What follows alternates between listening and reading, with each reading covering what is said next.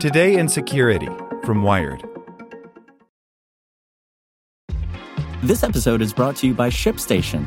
You know, some things take a lot of work, like sending little robots to far-off distant planets. And just as that's challenging, so too is running a successful e-commerce business, especially when there's so much to do. So I want to introduce you all to ShipStation. Now, I love using ShipStation because of its easy-to-use dashboard, which makes managing orders and printing labels a breeze and super smooth. Oh, and the customer service is just out of this world. It's exactly what you need to help grow your business. Sign up for your free 60-day trial at shipstation.com/technews. That's shipstation.com/technews. Want to learn how you can make smarter decisions with your money? Well, I've got the podcast for you. I'm Sean Piles, and I host NerdWallet's Smart Money Podcast. Our show features our team of nerds, personal finance experts in credit cards, banking, investing, and more. And they'll help you make the most of your money while cutting through the clutter and misinformation in today's world of personal finance. You'll get clarity on strategies to help you build your wealth, invest wisely, shop for financial products, and plan for major life events. Listen to NerdWallet's Smart Money Podcast wherever you get your podcasts. Today in Security from Wired. The Christchurch shooter and YouTube's radicalization trap. The platform has gotten better about stamping out extremist content, but researchers say its policies and algorithms are still too opaque. By Cecilia D'Anastasio. YouTube, Facebook, and other social media platforms were instrumental in radicalizing the terrorist who killed 51 worshippers in a March 2019 attack on 2 New Zealand mosques, according to a new report from the country's government. Online radicalization experts speaking with Wired say that while platforms have cracked down on extremist content since then, the fundamental business models behind top social media sites still play a role in online radicalization. According to the report, which was released December 7th, the terrorists regularly watched extremist content online and donated to organizations like The Daily Stormer, a white supremacist site, and Stefan Molyneux's far-right Free Domain Radio. He also gave directly to Austrian far-right activist Martin Sellner.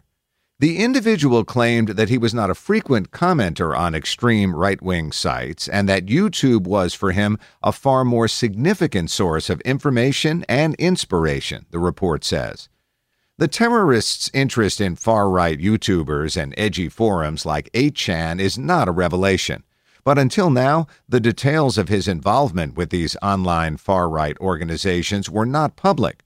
Over a year later, YouTube and other platforms have taken steps towards accepting responsibility for white supremacist content that propagates on their websites, including removing popular content creators and hiring thousands more moderators.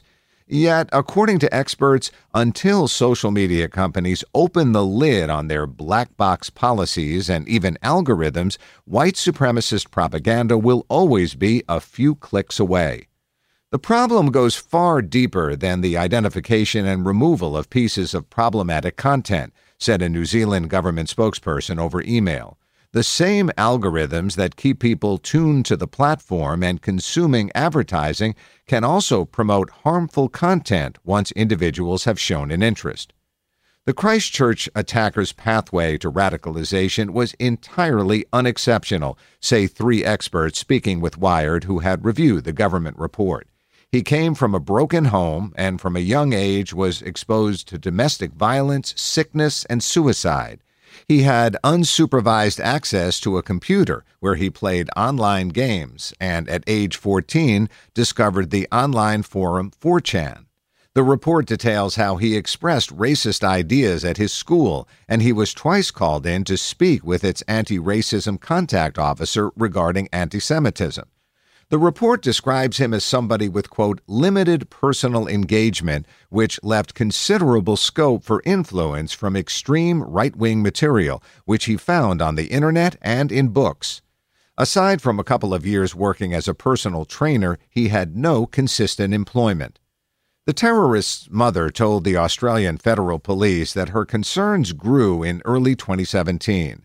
She remembered him talking about how the Western world was coming to an end because Muslim migrants were coming back into Europe and would outbreed Europeans, the report says. The terrorist's friends and family provided narratives of his radicalization that are supported by his internet activity, shared links, donations, comments. While he wasn't a frequent poster on right-wing sites, he spent ample time in the extremist corners of YouTube.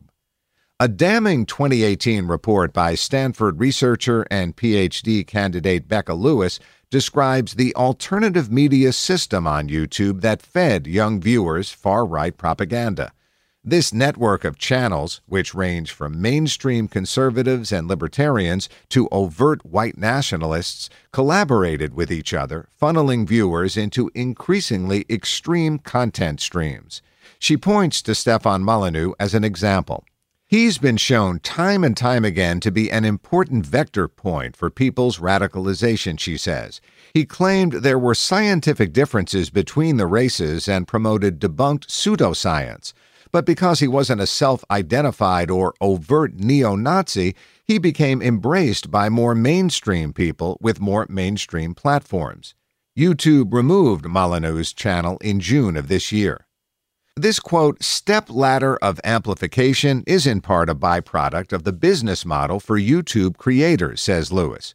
Revenue is directly tied to viewership, and exposure is currency. While these networks of creators played off each other's fan bases, the drive to gain more viewers also incentivized them to post increasingly inflammatory and incendiary content.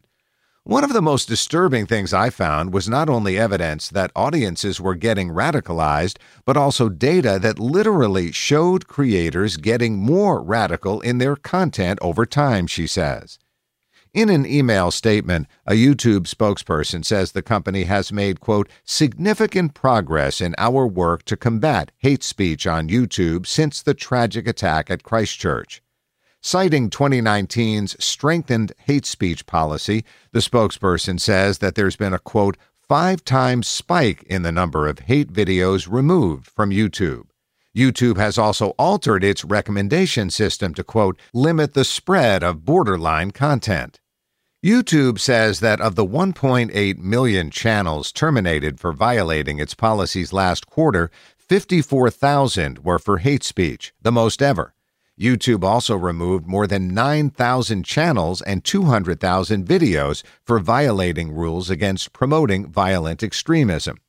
In addition to Molyneux, YouTube's June bans included David Duke and Richard Spencer. The Christchurch terrorist donated to the National Policy Institute, which Spencer runs. For its part, Facebook says it's banned over 250 white supremacist groups from its platforms and strengthened its dangerous individuals and groups policy. It's clear that the core of the business model has an impact on allowing this content to grow and thrive, says Lewis. They've tweaked their algorithm, they've kicked some people off the platform, but they haven't addressed that underlying issue. Online culture does not begin and end with YouTube or anywhere else by design. Fundamental to the social media business model is cross-platform sharing. YouTube isn't just a place where people go for entertainment. They get sucked into these communities. Those allow you to participate via comments, sure, but also by making donations and boosting the content in other places, says Joan Donovan, research director of Harvard University's Shorenstein Center on Media, Politics, and Public Policy. According to the New Zealand government's report, the Christchurch terrorist regularly shared far-right Reddit posts, Wikipedia pages, and YouTube videos, including in an unnamed gaming site chat. The Christchurch mosque terrorist also followed and posted on several white nationalist Facebook groups, sometimes making threatening comments about immigrants and minorities. According to the report authors who interviewed him, quote, the individual did not accept that his comments would have been of concern to counter-terrorism agencies. He thought this because of the very large number of similar comments that can be found on the Internet.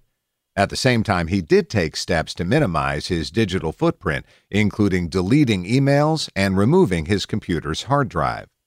Reposting or proselytizing white supremacists without context or warning, says Donovan, paves a frictionless road for the spread of fringe ideas. We have to look at how these platforms provide the capacity for broadcast and for scale that, unfortunately, have now started to serve negative ends, she says. YouTube's business incentives inevitably stymie that sort of transparency. There aren't great ways for outside experts to assess or compare techniques for minimizing the spread of extremism cross-platform. They often must rely instead on reports put out by the businesses about their own platforms. Daniel Kelly, Associate Director of the Anti-Defamation League's Center for Technology and Society, says that while YouTube reports an increase in extremist content takedowns, the measure doesn't speak to its past or current prevalence. Researchers outside the company don't know how the recommendation algorithm worked before, how it changed, how it works now, and what the effect is. And they don't know how, quote, borderline content is defined, an important point, considering that many argue it continues to be prevalent across YouTube, Facebook, and elsewhere. It's hard to say whether their effort has paid off, says Kelly. We don't have any information on whether it's really working or not. The ADL has consulted with YouTube. However, Kelly says he hasn't seen any documents on how it defines extremism or trains content moderators on it. A real reckoning over the spread of extremist content has incentivized big tech to put big money on finding solutions. Throwing moderation at the problem appears effective. How many banned YouTubers have withered away in obscurity?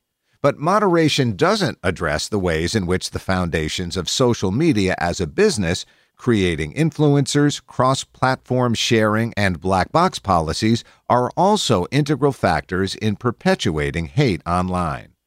Many of the YouTube links the Christchurch shooter shared have been removed for breaching YouTube's moderation policies. The networks of people and ideologies engineered through them and through other social media persist. Like what you learned? Subscribe everywhere you listen to podcasts and get more security news at wired.com/security. Want to learn how you can make smarter decisions with your money? Well, I've got the podcast for you. I'm Sean Piles, and I host NerdWallet's Smart Money Podcast. Our show features our team of nerds, personal finance experts in credit cards, banking, investing, and more. And they'll help you make the most of your money while cutting through the clutter and misinformation in today's world of personal finance. You'll get clarity on strategies to help you build your wealth, invest wisely, shop for financial products, and plan for major life events. Listen to NerdWallet's Smart Money Podcast wherever you get your podcasts.